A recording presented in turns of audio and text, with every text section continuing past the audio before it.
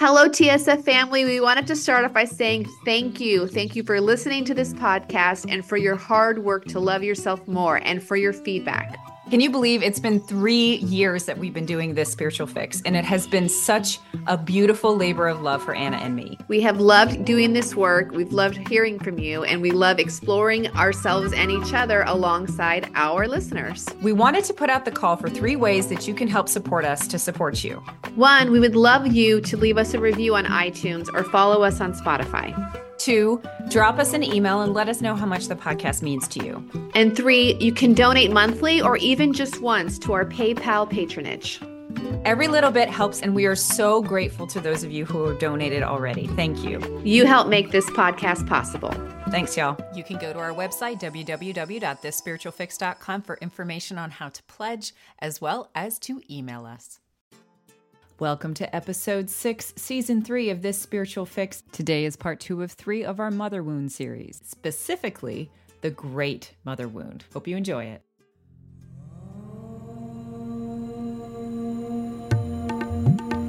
Hypnosis, mindfulness, meditation,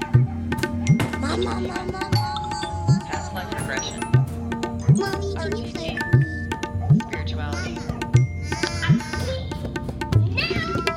This Spiritual Fix. 2 mystical mamas hacking the self-help game. With Anna Stromquist and Christina Wiltsey. Hi, Christina. Hi, Anna. So, how is everyone today? We're hoping that you are well. Yeah. Right now, we are recording in a weekend in which there are a lot of solar flares coming past the Earth right now. And what is a solar flare? Solar flare is an eruption of basically a bunch of radiation from the sun. Oh. And it causes electrical disturbances on the Earth. And it also can cause health things as well. So Does it happen a lot or often? So it's a really interesting thing because the sun goes through a cycle of every 11 years, I believe, in which there are periods of very relative calm, and then it starts to really pick up again.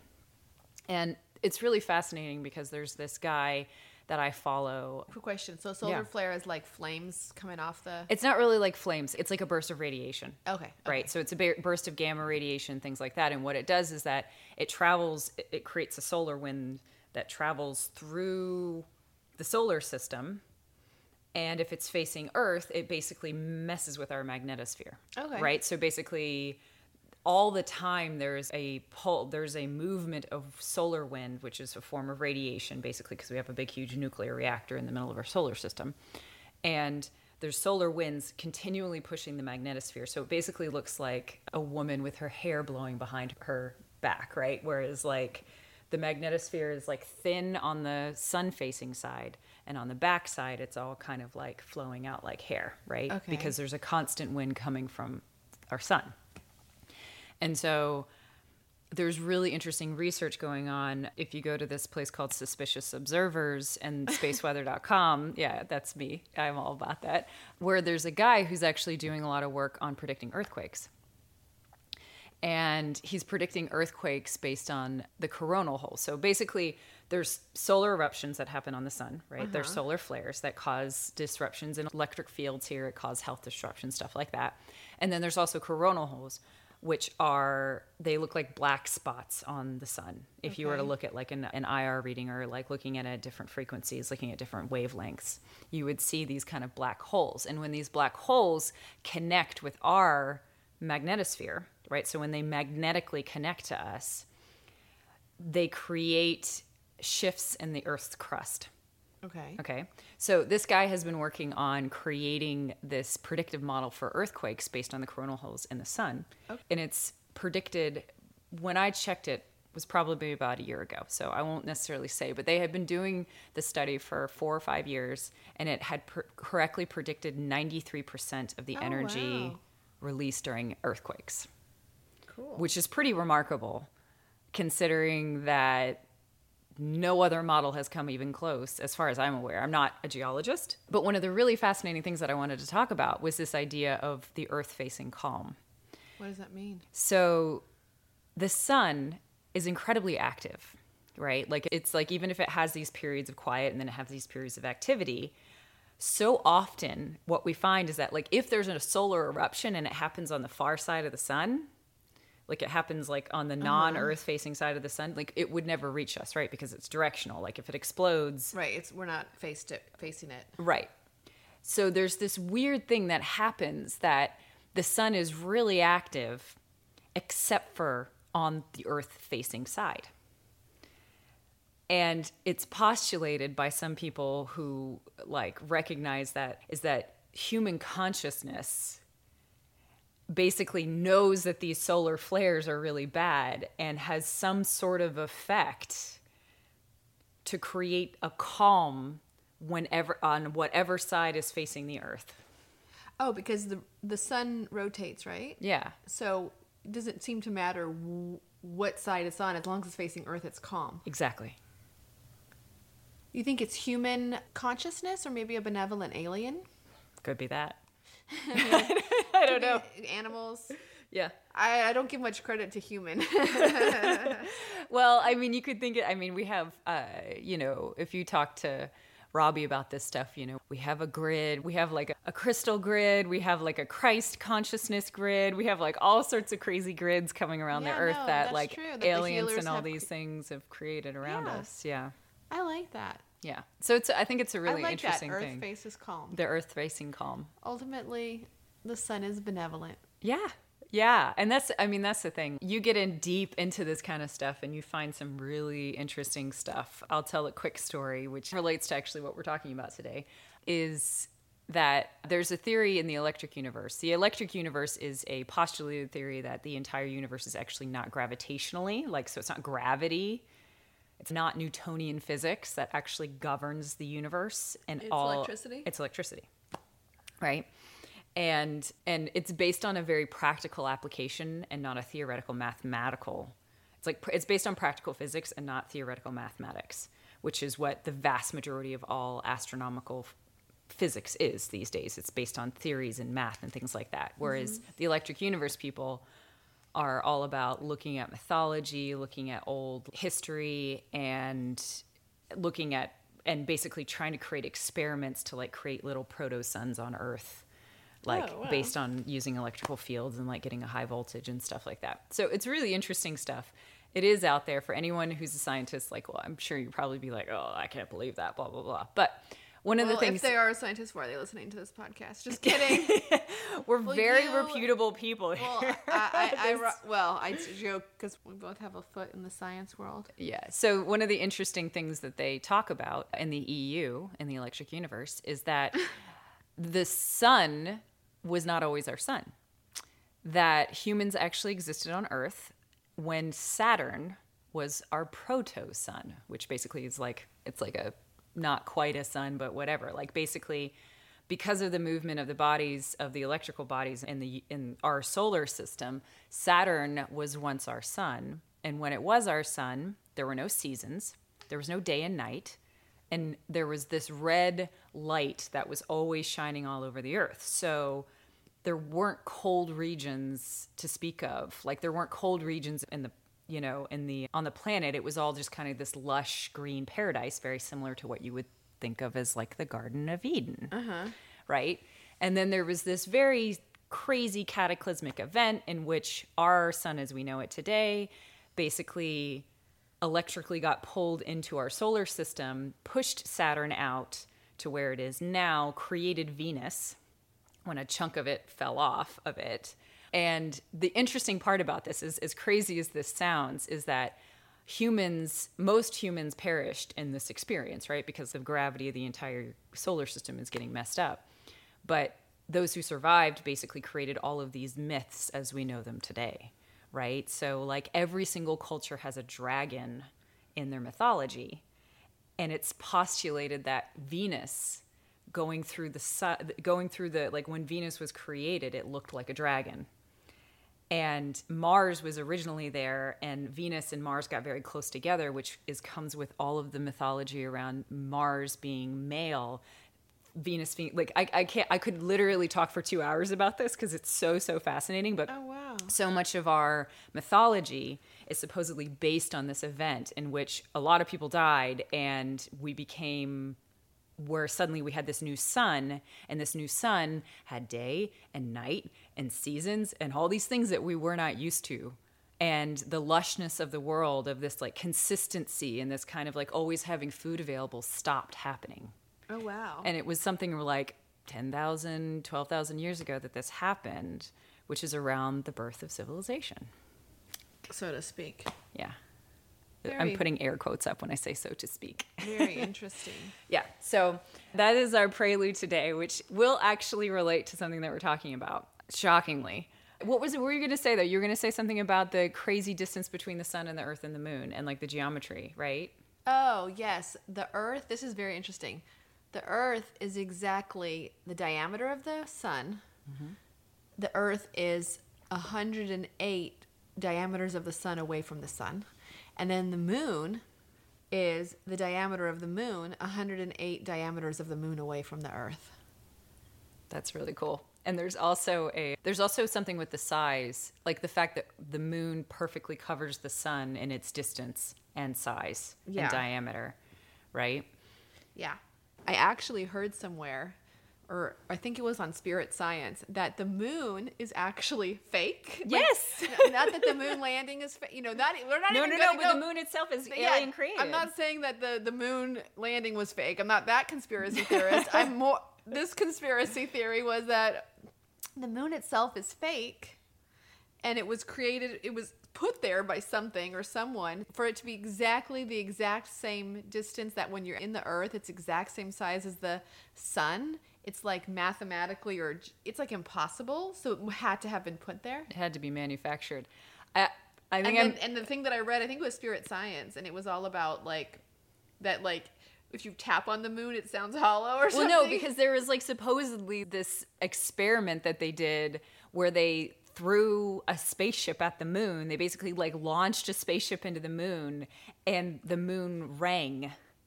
Yeah, it was hollow. Like it was hollow or something. And I don't know. Did I ever tell you that this hilarious situation once when I like went off? I was living in Indiana at the time, and I went to like southern Indiana near the Kentucky border. And I stayed in this Airbnb, or no, it was a bed and breakfast. And we go down to breakfast, and it's like a pilot and his wife and their 2 kids, and it's this newlywed couple. This guy used to be a professional baseball player. He was a pitcher, and his wife, who like was a juvenile public defender, random ass assortment of people. And the pitcher is just like, so I totally am reading this book right now about how the moon is fake. And the wife of the pilot was like, yes, it's totally fake. And it was like the most insane situation of like these random ass people in southern Indiana having this conversation, like legit conversation about how they believe that the moon is fake. That's funny. Like it was just. When you were there, Luke and I were there for a weekend. Had you already seen the Spirit Science video about Yeah, it? like I already knew about You're it from like, us. yes, I'm the third random person that is concurring that the That moon is fake. concurring that the moon is fake. So it was like this really funny situation. It was very enjoyable. I'm going to link in the show notes the video that we're talking about. Yeah, because also Ancient Aliens, I think, actually has one as well, which is on Netflix. So I'm pretty sure that Ancient Aliens has an episode on the moon and how there's just a lot of weird, unexplained things about the moon. And if you think about it, like moons are these totally fascinating things that are able to pull with their gravity, like all the water towards them. They basically warp the size of the planet. And as someone who does energetic releases, full moon disease is a real thing. Like the lunacy that you experience. I used to work in an emergency department as a ward clerk, and the number of mental health patients who would come in on a full moon was it was just incredible. There are things that happen as a result of the moon, and it is a powerful thing. And I wouldn't be surprised if maybe it is. There's something to it. Right, the tides of the ocean. So the reason that we are talking about the moon and the sun is somewhat unknown to us in the sense that it will relate to what we're talking about today. But Anna also channeled that's what we were supposed to be talking about. And then she was like, I don't know what we're going to be talking I was about. like, I don't know what we're talking about, but I just got a clear image of the sun. And I was like, I can talk about the sun for a good tick about some crazy stuff that I've heard about it and that I've researched about it, and that, I mean, research in very strong air quotes. So today we're going to be talking about the Great Mother Wound, which, as opposed to the episode that we did on the My Mother Wound, which is all about the personal story and the trauma that we experience and the different attachment styles that we experience, this is about the Great Mother. So in Tantra in particular, Tantra is very much the worship of the goddess. Whether that goddess comes as Kali or Durga or whatever, but in either case, the goddess is the mother. She is the Deva. Right. She is the ultimate mother for the world. And one of the things that Satyen mentions in his interview as well is about how the mother in Hinduism and in Tantric Buddhism and in a number of different other things, as well as the work that I've channeled myself even when I didn't know this, the mother is everything that is external to us. Mm-hmm. It's the wind, it's the clouds, it's the water, it's our bodies, it's other people's bodies, it's the light, it's the microphone, it's the iPad, it's the whatever. I shouldn't say iPad, but I'm literally doing what's in front of me right now. It's Maya. It's the illusion. Every single thing that is external to us, all of the evil, all of the action, everything that is there is the mother. And we're going to talk about the Great Mother Wound because I believe from the work that I've done, the work that I've done with my dowsing teacher, the work that I've done in channeling and going to these deep collective unconscious places, is that many of us hold a great mother wound. Can you explain the difference between mother and father in this context? Yes. Or are we going to later? No, I'll explain it now. So the father in this context is the mind and everything internal to it, right? Okay. So that's the father. The traditional father is basically everything that sits within our mind and kind of goes up from there. Okay. Right. It's in our internal center. So very much similar to what Satyen says about it's the calm, still center. It's the purpose. It's the goal. It's the drive, right? It exists as the kind of motor that directs us in a certain position, but it exists entirely internal to us, right? Okay. It never manifests externally, but everything else is the mother. And so if you're coming from a Christian background or a Christian tradition, this can be very confusing. Because you're like, well, there's only ever the Father, the Son, and the Holy Spirit. Like those are the only three there are. And yet, if you do research, you'll recognize that actually there was a father and a mother in the Bible even, but a lot of it got cut out. And so even in, this is a mystical Christian understanding, but Ashtara, I think her name, was the god that was the mother. The goddess that was the mother that existed in Christian mythology and in the Torah and all that kind of stuff. That's my understanding of it. And so it's been very, all of religion, monotheistic religion has been based on the fact that there is a father, God. And yes, there's also a son, there's a son, there's the Holy Trinity, which is the basis for most Protestant Christianity.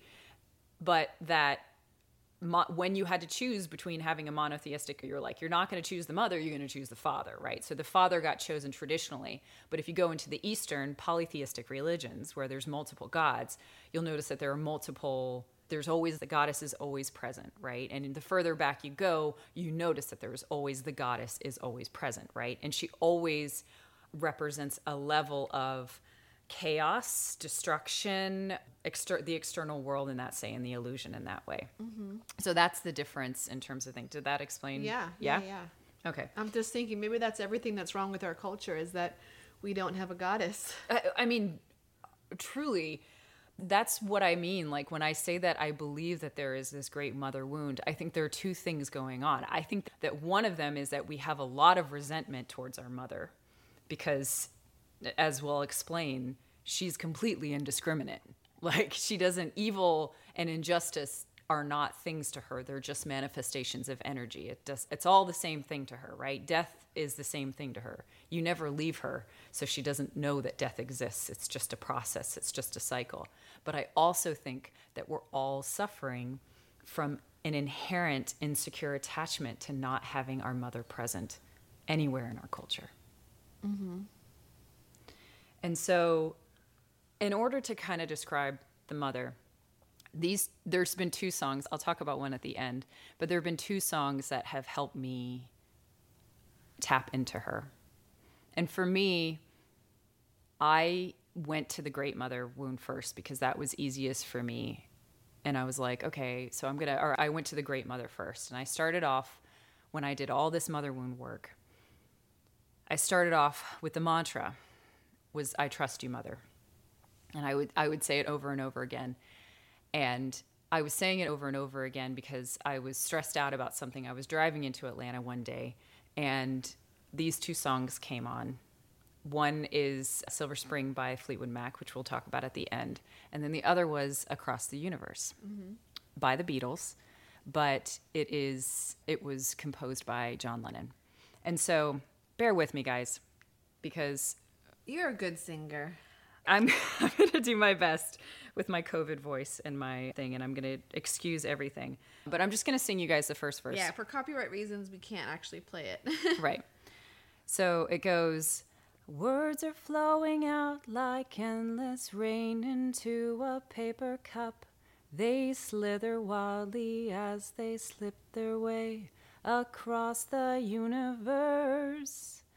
Pools of sorrow, waves of joy are drifting through my open mind, possessing and caressing me.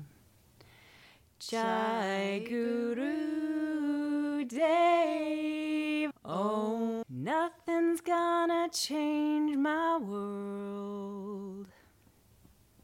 Nothing's gonna change my world. I'm singing all four. Nothing's gonna change my world. Nothing's gonna change my world. All right, thanks for bearing with me with that. So listen to these lyrics more slowly.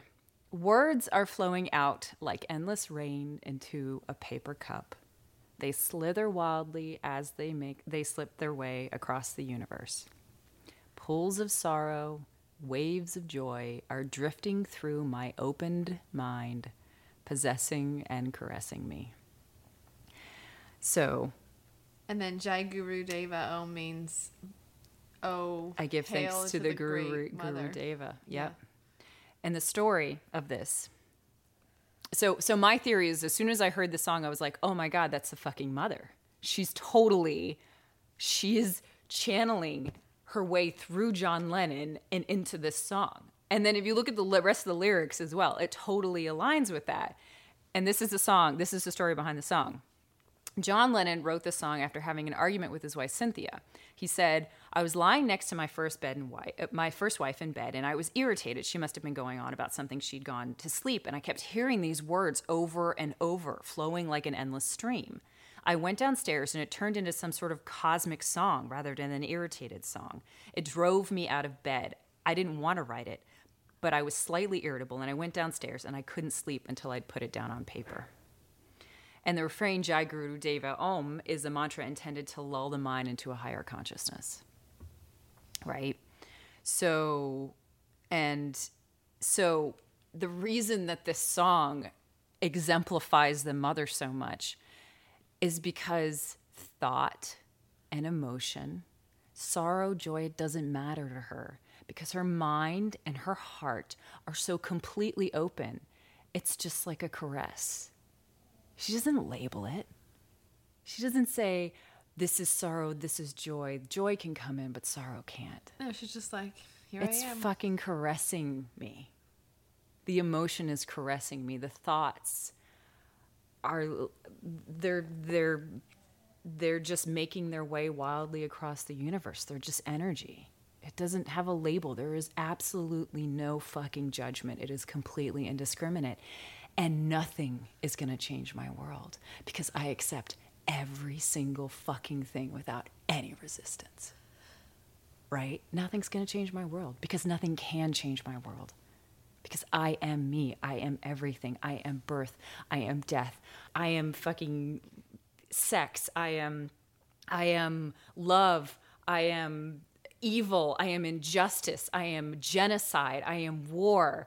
I am fucking anything. Is all her. It's all her. And she's completely indiscriminate about what is acceptable and what is not. And you know what? Depending on where you are in this mother wound, that could really piss you the fuck off if you're a human having to live in this world. Because we're sitting here as humans, and we are the product of our creation. The world that we live in is just this huge melting pot of all of our errant thoughts that we've judged good or bad, of all of our emotions that we've judged good or bad, of all of our resistance is just put into this fucking creative melting pot that is the earth. And this is what's come out. The world that we're living in right now. This is the moment. This is the product of being given the freedom to do whatever we want with the mother's gifts. So, if you're in that space, your injustice wound coming full out. Oh yeah, mother wound is a lot of injustice. There's a lot of injustice in it. There's a lot of abandonment too, because if you feel abandoned by your creator, you could get mad at the father, right? But the father's always gets off the hook, right? Because it's his fucking divine order that he's like, I'm teaching you patience, or I'm teaching you whatever. But the mother never gets off the hook, and I think that's ultimately the thing here, is that if you are feeling, if you're hungry, if you don't have food security, if you are dealing with daily injustice, systemic racism, if you're dealing with any of these different things going on, you're pretty fucking pissed off at the way that the world is right now. And you're pretty, and naturally, I think that it's directed at this mother that has abandoned us, that feels as if she's abandoned us, that feels as if she's betrayed us, other than the fact that she's literally given us everything. So the thing is, okay, so that but we take and take from her. Yeah. So that's the first level of this, right? Is this understanding that, and it's amazing that you use that language, right? Because I want to tell you guys a story about about an author named Daniel Quinn. And he talks about this, and he talks a lot about this take culture that we have, right? This basically completely destructive culture that we live in. He says it's not humanity. It's actually a specific culture that exists within humanity that has taken over the world. So I just want to explain this thing because I've mentioned it a couple of times. And so I'm going to kind of explain it for a couple minutes here to give you guys more context for what I'm talking about in this particular case. So this author, Daniel Quinn, he writes 3 books. He has written a lot of books, but there's a trilogy starting with the book I Am Ishmael. And I Am Ishmael is a book about a gorilla talking to a man. It's basically very didactic, using that vocabulary word again, meaning it's a story that's loosely veiled to expound a philosophy. Mm-hmm. And this philosophy is based on the theory that all of those civilizations that came out of, whether it's because we had a proto-sun in Saturn that switched to our current sun, basically that the idea is that the Indus, the Tigris, and the Euphrates, all of those cradles of civilization, they arose from a desire to no longer trust Mother Nature to provide for them. So agriculture, as we know it, was devised because hunter-gatherer mentality, the way of doing hunter and gatherer and being able to trust that you will be provided for without having to store food, basically no longer became a viable option to a small subset, a group of people, basically. Okay. Well, that's kind of how we relate back to that original story. Because, like, if you had a Garden of Eden in which you never had seasons and you when didn't you have had day and Saturn as night, your sun. then you're like living in this perfect, beautiful paradise. And then all of a sudden, if something switches from that, then you have seasons and you have winter, and now suddenly you have to store food, which you didn't have to before. Okay. Right. So that could also be the fall from grace, the Garden of Eden. That's exactly it. So Daniel Quinn talks a lot about how that story exists in so many different cultures beyond just the Judeo-Christian Old Testament, and how this story is like a very typical story. He goes on to basically say that this culture that resulted from this agricultural, like the creation of agriculture, was called the taker culture, because the taker culture believed in a totally new idea, which is that they could not just subsist on what they needed to they needed to make it so that other things could not survive. Like, they basically were the first culture that we've ever seen, as far as we know, on Earth, who were willing to remove the resources of other things just because. So whether that's the resources of other wild animals or other peoples or whatever. And so the idea is that these taker cultures that were basically created on Earth eventually took over Earth. And so the lever cultures is the opposite. And those are the traditional matriarchal cultures. Okay. So all of the indigenous One Nation cultures that existed in North America were all levers, right? Because they existed, even if they warred between themselves, they existed in such a way that one was not willing to take away the resources and take away the other one's means of survival. Right? They weren't going to take more buffalo than they needed, because then you would risk taking, and obviously that's a stereotypical thing to say, buffalo, but they weren't going to do that, because yes, they had to store food, yes, they had to do all that, but it was in harmony with their environment. Right. Whereas the takers are just like slash and burn, just kill everything. Right. And basically what he comes down to in the end of these 3 books is, it gets extremely complicated and I won't get into it, but is the idea that the fall from the Garden of Eden was actually the moment in which we stopped trusting the mother to care for us. It was our insecure attachment moment. Yeah. We did not trust that the earth could nurture us without us having to manipulate it. Mm-hmm. So, it's a lot of information. Fascinating. Yeah. So, can you talk about the collective unconscious now? Ooh, I love the collective unconscious. About the mother and the collective mother. unconscious?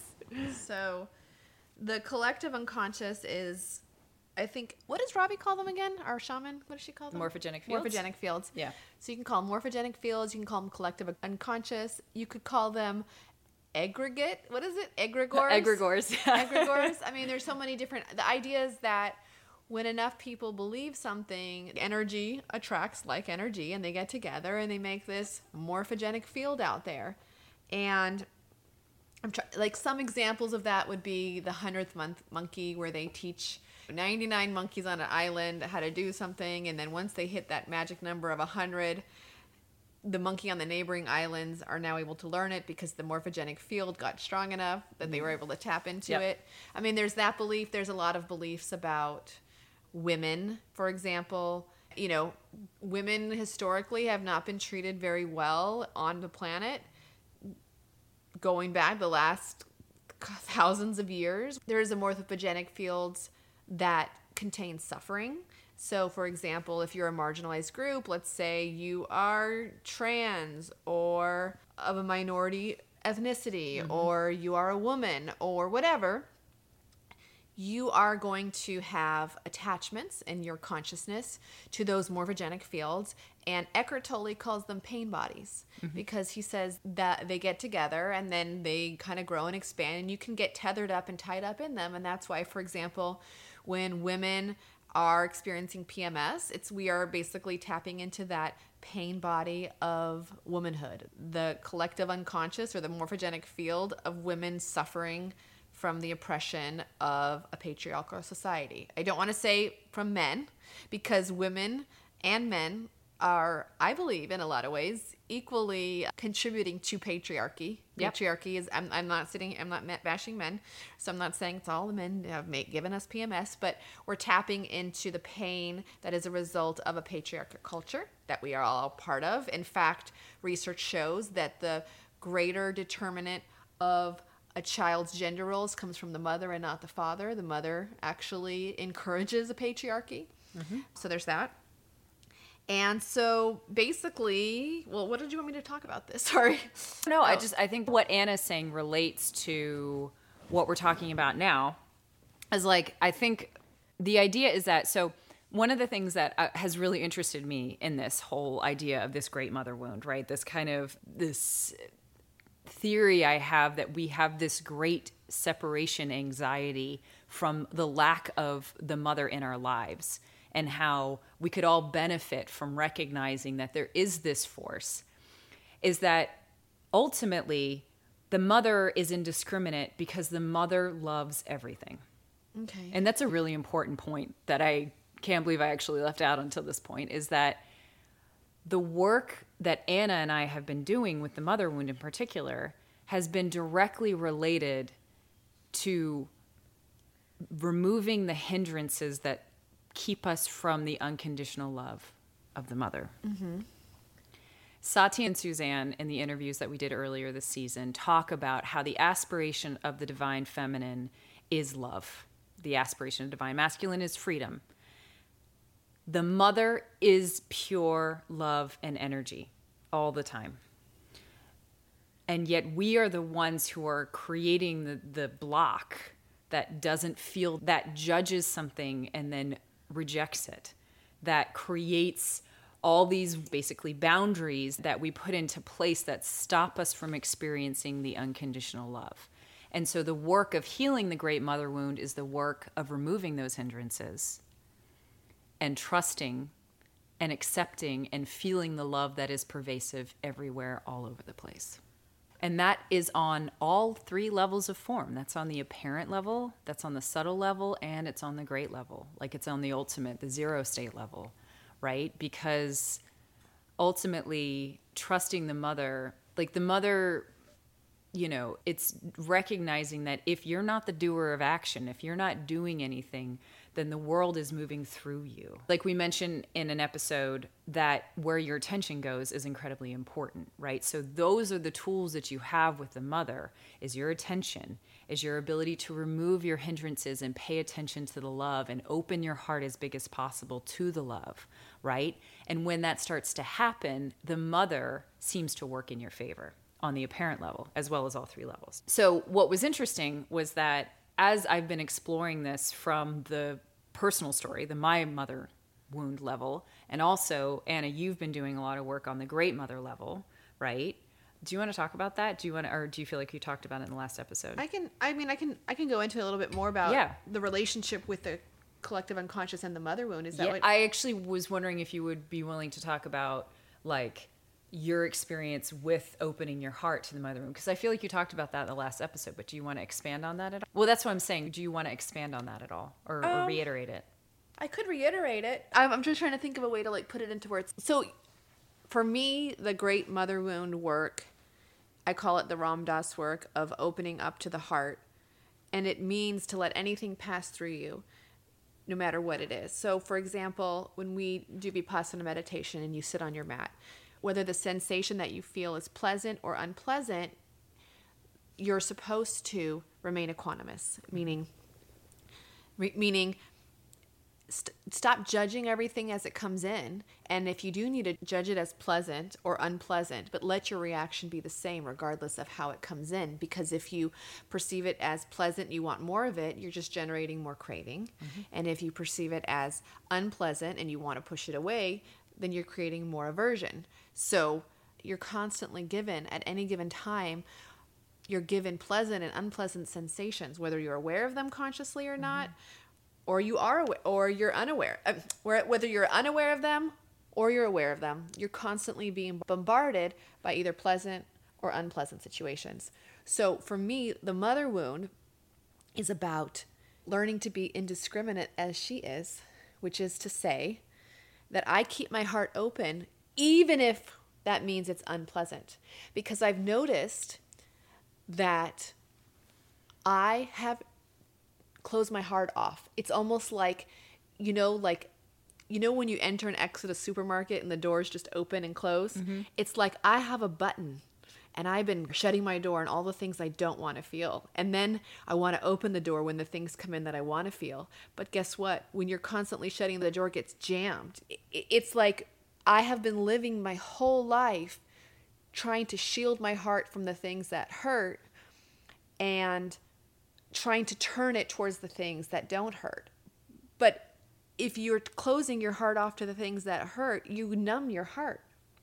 And I was talking to Ram Dass about this, and I said, it's incredibly scary and incredibly painful to live from my heart. And he says, it's because you've been living your whole life not from your heart. So it's extremely scary in the beginning, and it's extremely difficult in the beginning because it means that your whole world is going to change. We put up these armors and these protections and these barriers to keep us from actually feeling. A baby feels everything. Look at the baby. They haven't put their armors up. The baby smiles. The baby cries. The baby just feels everything that they feel. And we don't do that. We're very calculated and guarded and careful. And, we're not going to say this. We're not going to say that. We're going to protect ourselves from this pain. I'm not going to watch the news because it disturbs me. I'm not going to do this because it's jarring to me. We try to completely keep ourselves safe from feeling all these feelings. So for me, living from the heart has been that whatever comes in, pleasant or unpleasant, I'm going to let it come. And I'm going to let it be a guest in my heart. So that might mean that the homeless man I see on the street makes me feel tremendous sorrow for a moment. Whereas usually just go straight to work, don't look at him, just keep going straight. No, I'm going to let myself feel that tremendous sorrow for what we've all contributed to on this planet, that we would let a fellow brother or sister live like that, Yeah. I'm going to feel it, and I'm going to let it come in, and I'm going to let it be a guest. And I noticed that as I let the feelings in more and more, they don't stay around as long. And that's been my fear is if I let it in, I'll always be sad. I'll never stop being sad. But I feel that the more I let myself open up to everything, the more indiscriminate I can be. And I can be like, well, sorrow is part of life. Mm-hmm. This is part of it. This is part of it. This is part of it. This is part of it. So that's where I am. I mean, No, that's brilliant. That's but this beautiful. is where I have been. I've been trying to just feel everything and let it all in. Yeah. And that's it. And that is the healing aspect of the mother wound. That's how we start to heal this, right? Do you want to talk about women in the collective unconscious now? Oh, yeah. So going back to the collective unconscious, the Eckhart Tolle pain body stuff, I want to talk about internalized misogyny. So misogyny is hatred of the mother, hatred of the feminine. And I believe that a lot of us carry that in us. I actually think all of us do. If we were to muscle test, I would say everyone who's living mostly on the parent level. One of the interesting things that happened to me in the middle of this mother wound experience was that I talked to my dowsing teacher, and we often will just have these long conversations where he's just like, hey, yeah, give me a Zoom link and we'll talk about whatever I've been doing and things like that. And we talk about crazy sex magic stuff and crazy, whatever is kind of bringing up. And since I've been doing all this mother wound work, I was like, all right, can you do me a favor? I want you to test a couple of things for me. And I was like, first, I want you to test misogyny, just misogyny in general in the world, because I think he actually brought up misogyny, and I was like, can you just test how pervasive this is? And he was like, I get that in America, 100%, it's 100% saturated, basically, as you could say. The field is 100% saturated in America for misogyny and has 100% intensity. In Europe, the field is 100% saturated, and I think I said it wrong earlier. It has 100% saturation and 200% intensity. And then I was like, okay, so can you now test for me how many people have the mother wound? And he got the similar readings for everything. And so for me, it was validation, especially because he didn't even really know the word misogyny or misandry before I said it. But misandry is hatred of men, in case y'all are not familiar with that less common term. And I was really just amazed by I really loved that validation, because to me, I believe that whether it's a my mother wound, whether it's the personal level, the smaller level of the mother wound, of your personal story and your issues with your mother that cause misogyny to be pervasive, or whether it's this greater mother wound, this greater insecure attachment of not having the mother present, of not being able to do this, I think is a source of misogyny for a lot of people, whether that's internalized or externalized. And I do think it is pervasive. And what we notice is that as we evolve through misogyny, and Anna's going to be talking about this more later on in another episode, is that with misogyny in particular, the more that we go through all these different waves of feminism, the more we're recognizing that actually there is no ideal for the feminine, because the feminine is completely indiscriminate, just like Anna is talking about, right? Mm-hmm. Like, it's as we come to learn and accept and love everybody for who they are, no matter if they are the girliest, quote unquote, fakest person that you could, if they're completely made out of plastic, or if they're the most, whatever you want to say, like the whole full spectrum of everything, whether it's intersex, transgender, queer, anything as in terms of gender identity, which is not queer, but if there's any gender identity, everybody can accept and love indiscriminately the full spectrum of everything that expresses itself in femininity, whether that is an expression of sex or whether or not that is an expression of the divine feminine that exists within men, mm-hmm. right? Which is something that we've talked about before. So ultimately, when you start to feel that you want to do this work on the great mother wound, the work starts with opening your heart and trusting and being vulnerable and starting to recognize that being the judgment that we place on what comes into our sensations, right? The judgment that we say, this is good or this is bad or this is whatever, that is not helpful for us, because it cuts us off from love. It creates another barrier. It creates another dam that basically, think of us, just imagine us like at the bottom of the Hoover Dam, and we're all just patching the Hoover Dam in our own hearts. And behind it is the fucking Colorado River of love that is just going to come crashing down on us in a beautiful and wonderful way, if only we can dismantle the dam as opposed to trying to shore it up to like prevent ourselves from experiencing the pain that will inevitably happen as we open up our hearts. I think that love is the presence of all emotions and not just the feel-good ones. And I think we try to avoid, love has sorrow in it. Love has grief in it. Love has injustice in it. Love has a whole gamut of subtleties in it, and we try to patch it up and only have the good parts. Yep. But if you don't accept love in the form of injustice, which is a form of energy, like thinking of it as love as energy, if you don't accept that, then how are you going to know when the other love comes around? How are you going to know when the unconditional love, if you're saying that this is good and this is bad and this is good and this is bad? And, I did a TikTok, which Anna was so wonderful and kept up because I was totally channeling it.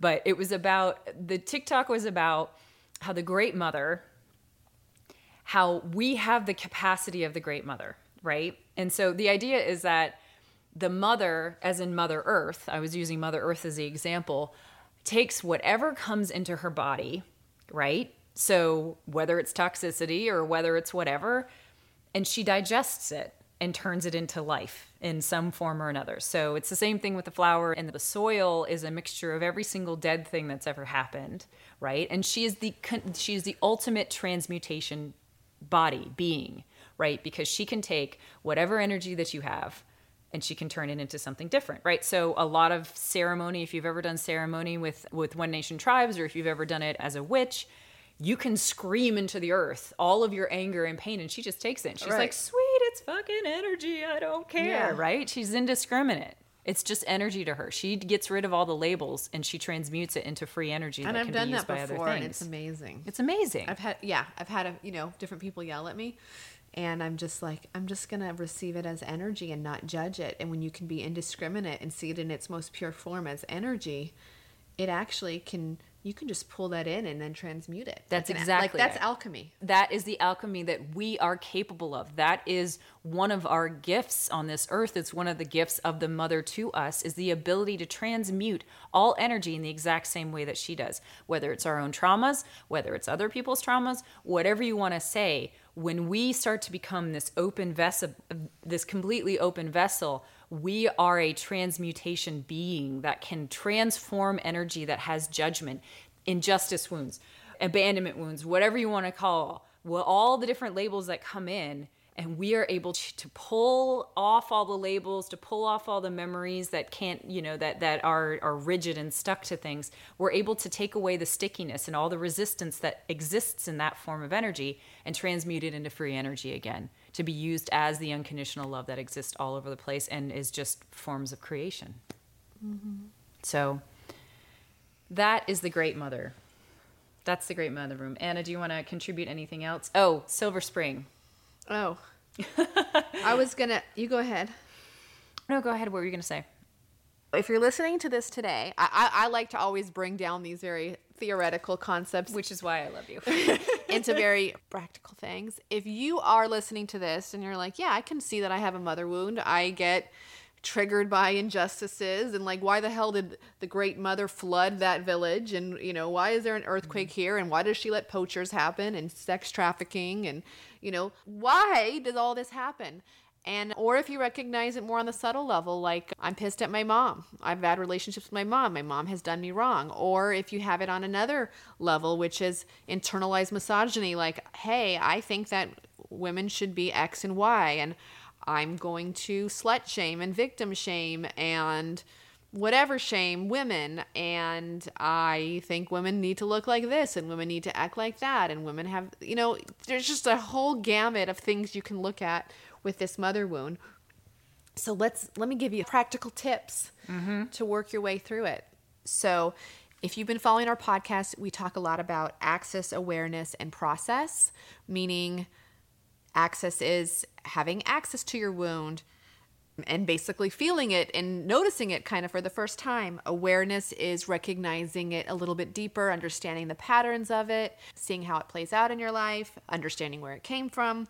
Process is using a technique, whatever technique is good for you, depending on your culture and your religion and your beliefs. Maybe you're an atheist, maybe you're a Hindu, maybe you're a Muslim. Like, we have people listening to this podcast all over the world. So whatever is congruent with your beliefs, find a process that works for you to process it out. And then I wanted to add a fourth step, which is remembrance, which is basically going to that ultimate level of like, okay, if you're dealing with the abandonment wound, you come to the level to recognize you can never be abandoned. Yep. And, remembrance is remembering that we are all one, or we are all connected. So going into those four different things of access, awareness, process, and remembrance, we're going to each of us give you a tip. So that's 8 tips for how to navigate through this mother wound. Yep. Okay, so starting with access is all about a situation in which you could be in a very triggered situation, you could be something else. But I'm going to say something that I said in the last episode, which is that you can gain access to your mother wound by recognizing that you may have a sensitivity issue. I'm not going to say issue. You have a sensitivity kind of calibration. Hyper or hypo? You're either hypersensitive or you're hyposensitive, meaning you have no feeling and you almost feel like a sociopath sometimes, or you feel everything all the time. And so if you recognize this in yourself and you are ready to recognize this in yourself, that means, and I'm being told this right now, channeling, that means that you have access to be able to get into your mother wound, whether it's the my mother wound, which is the personal story, or whether it's the great mother wound, which is the greater story. All right. And I'll say that you can get access to this wound if you start to notice injustice, especially injustice in terms of gender roles and in terms of Mother Nature. So, for example, I'm making this up, your neighbor is using formula and you think she should only be breastfeeding. Injustice, that's a mother wound thing. If you are horrified that Someone's using Roundup on their lawn. That's an environmental injustice, you know? Exactly. Right? Yeah. Or, poachers of rhinos, injustice, mother wound. Yeah. So I think injustices that are very gender-based, injustices that are very gender-specific or environmentally specific are giving you access to this mother wound. Yep. Fantastic. And then next is awareness. And awareness is all about spreading your understanding and observing yourself. It's the process of the consciousness watching itself, basically. And awareness, the tip that I have for awareness is watch your trust. Do you trust yourself? Do you trust your body? And then do you trust other people to do what they say they're going to do? Are you feeling a lot? Are you one of those people who has hybrid primal wounds? Like, I feel like I'm a little bit of abandonment and I feel like I'm a little bit of a betrayal and I got some injustice in there too. Recognizing and expanding your awareness of trust and how much trust you have in other people as well as yourself is going to be a great way to expand your awareness of this wound in your own life. Mm-hmm. And I would say for me that awareness would be recognizing, when are you closing your heart? When are you shutting down?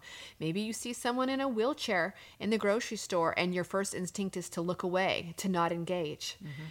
That is closing your heart to your feelings, closing your heart to connecting with that person, things like that. So basically just starting to notice, when are you closing your heart off to people, to feeling. It could be a compliment. Someone gives you a compliment and you don't let it in. Just start to notice that. Notice when you are closing off. Yes. Fantastic. Okay, so processing is how we learn to transmute these experiences within our own aura. So as we talked about in the past, it's like we have all this energy in our aura, we have all of this stuff in our aura, and one of our jobs is to clear out all that in our shadow work. So we mentioned a processing experience that you can do, a primal scream, or literally I've done a process in which I've dug a hole in the ground and I've basically screamed all of my anger and pain into that hole in the ground, because the mother can take it. She can take all of your anger at her and she will just transmute it into a form of energy that something else can use to create life. Nice.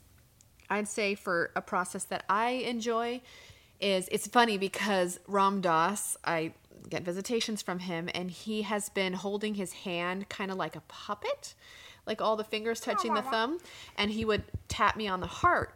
And then I Googled mudras because I was like, why is it constantly this hand position? And he kind of, I basically started doing it to myself. And it actually is a heart opening mudra, which is fucking phenomenal that that is what it is. It's a good validation. Yeah. Great validation. So what I've been doing is I take my hand and I kind of, if you were picking up salt and sprinkling it on something, and all your hands are in a pincher position, I tap my sternum, which is your chest bone. And then I try to settle into my heart and I imagine or feel that the energy of my heart is as wide as possible. So I imagine that it can expand so far to my right and so far to my left. And then I imagine that my heart can expand so far in front of me and so far behind me. And then I imagine my heart expanding so high above me and so low below me. And I imagine my heart just filling up the entire universe, that it is as big as the universe and it can take everything in because everything can just float through it. Because if there's no walls up, they're not going to get stuck inside. Yes, that's exactly, and just like Krishna Das said, when your heart gets big, everything can come and go without any issues. And then finally, remembrance. So how do we get to the ultimate, the big self? How do we get to the ultimate state or the zero state? And in this case, it's remembering that, for me, my practice of remembrance is understanding that the mother is ultimately love in any case and form. And I have put every single filter in the way in order to see it, to block that. And ultimately, nothing can block that. Mm-hmm. And for me, it's to recognize that she can never leave us. She's always there. Like, if you're breathing a breath, it is because she has created oxygen. And I mean, if you are breathing, if you are alive, the mother is with you. Yeah. Yeah.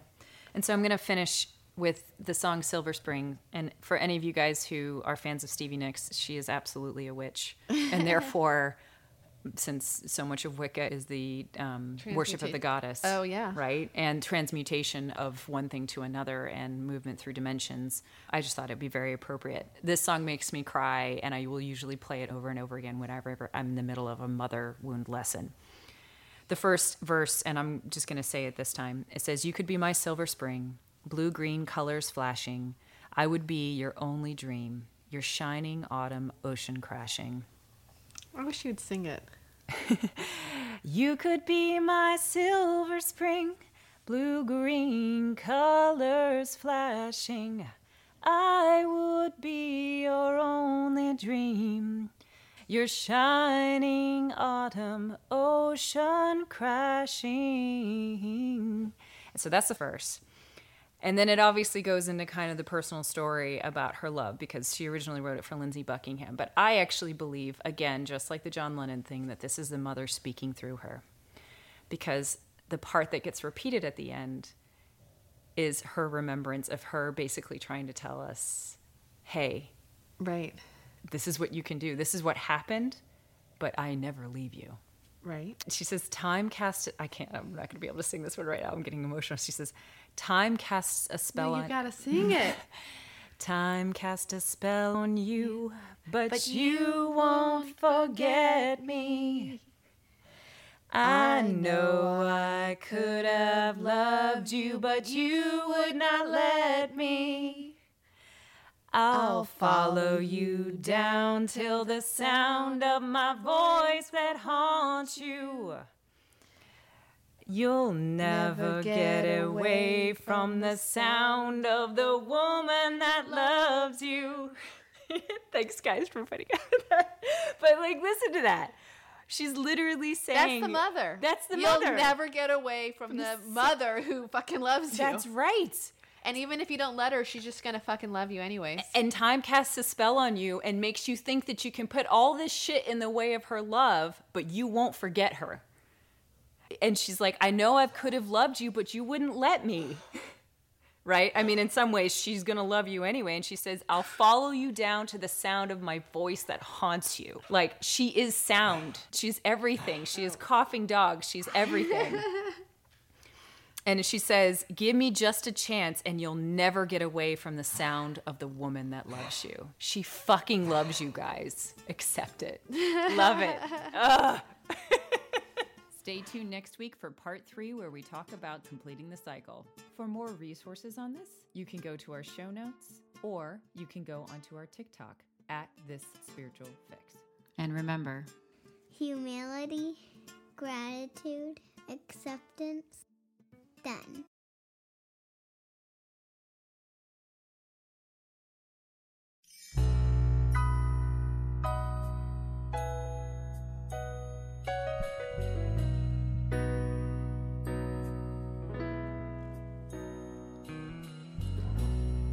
you could be my silver spring, blue-green colors flashing.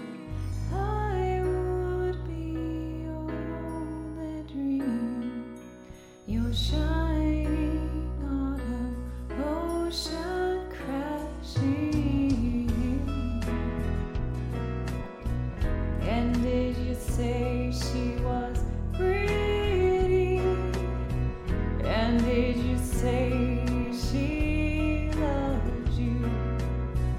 Baby, I don't wanna know.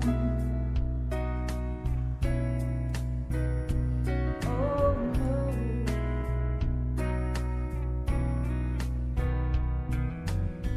So I'll begin not to love you. Turn around, see me running. I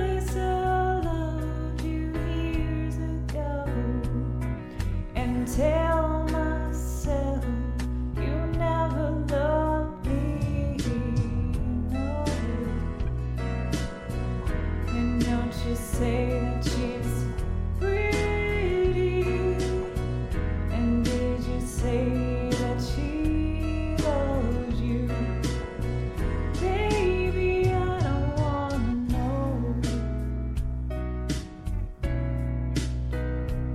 Oh no. And can you tell me, was it worth it? Baby, I don't wanna know.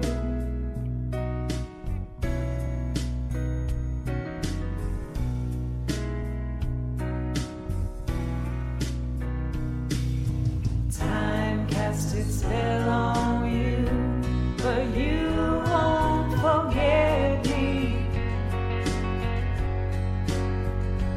I know I could have loved you, but you would not let me.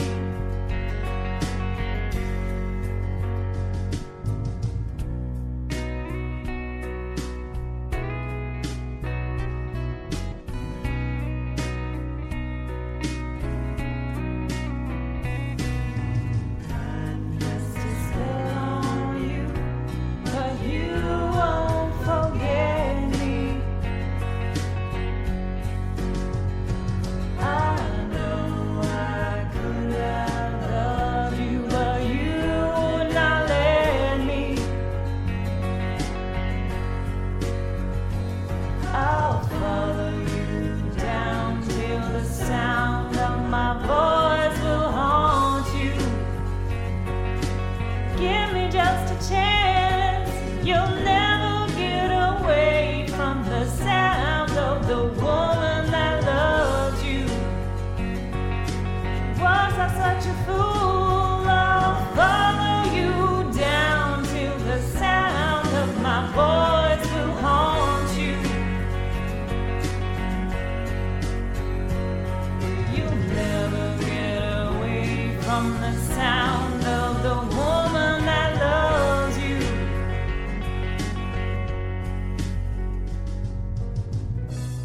You could be my silver spring, my blue-green colors flashing.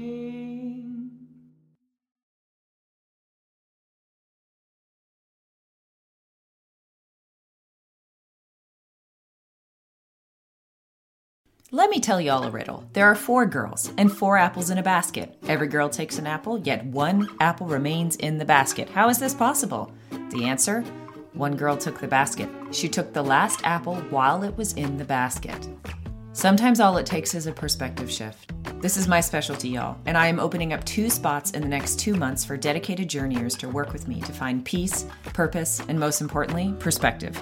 In these journeys, we co-create a curriculum that suits your current blocks, goals, and needs, and we use all the tools: shadow work, books, fiction, remote viewing, intuition, meditation, guided journeys, energy healing, dreaming techniques, you name it, we do it. And all to achieve a commonly held set of objectives. And if you're interested in hearing more, book a free call with me at www.chriswiltsey.com/discover.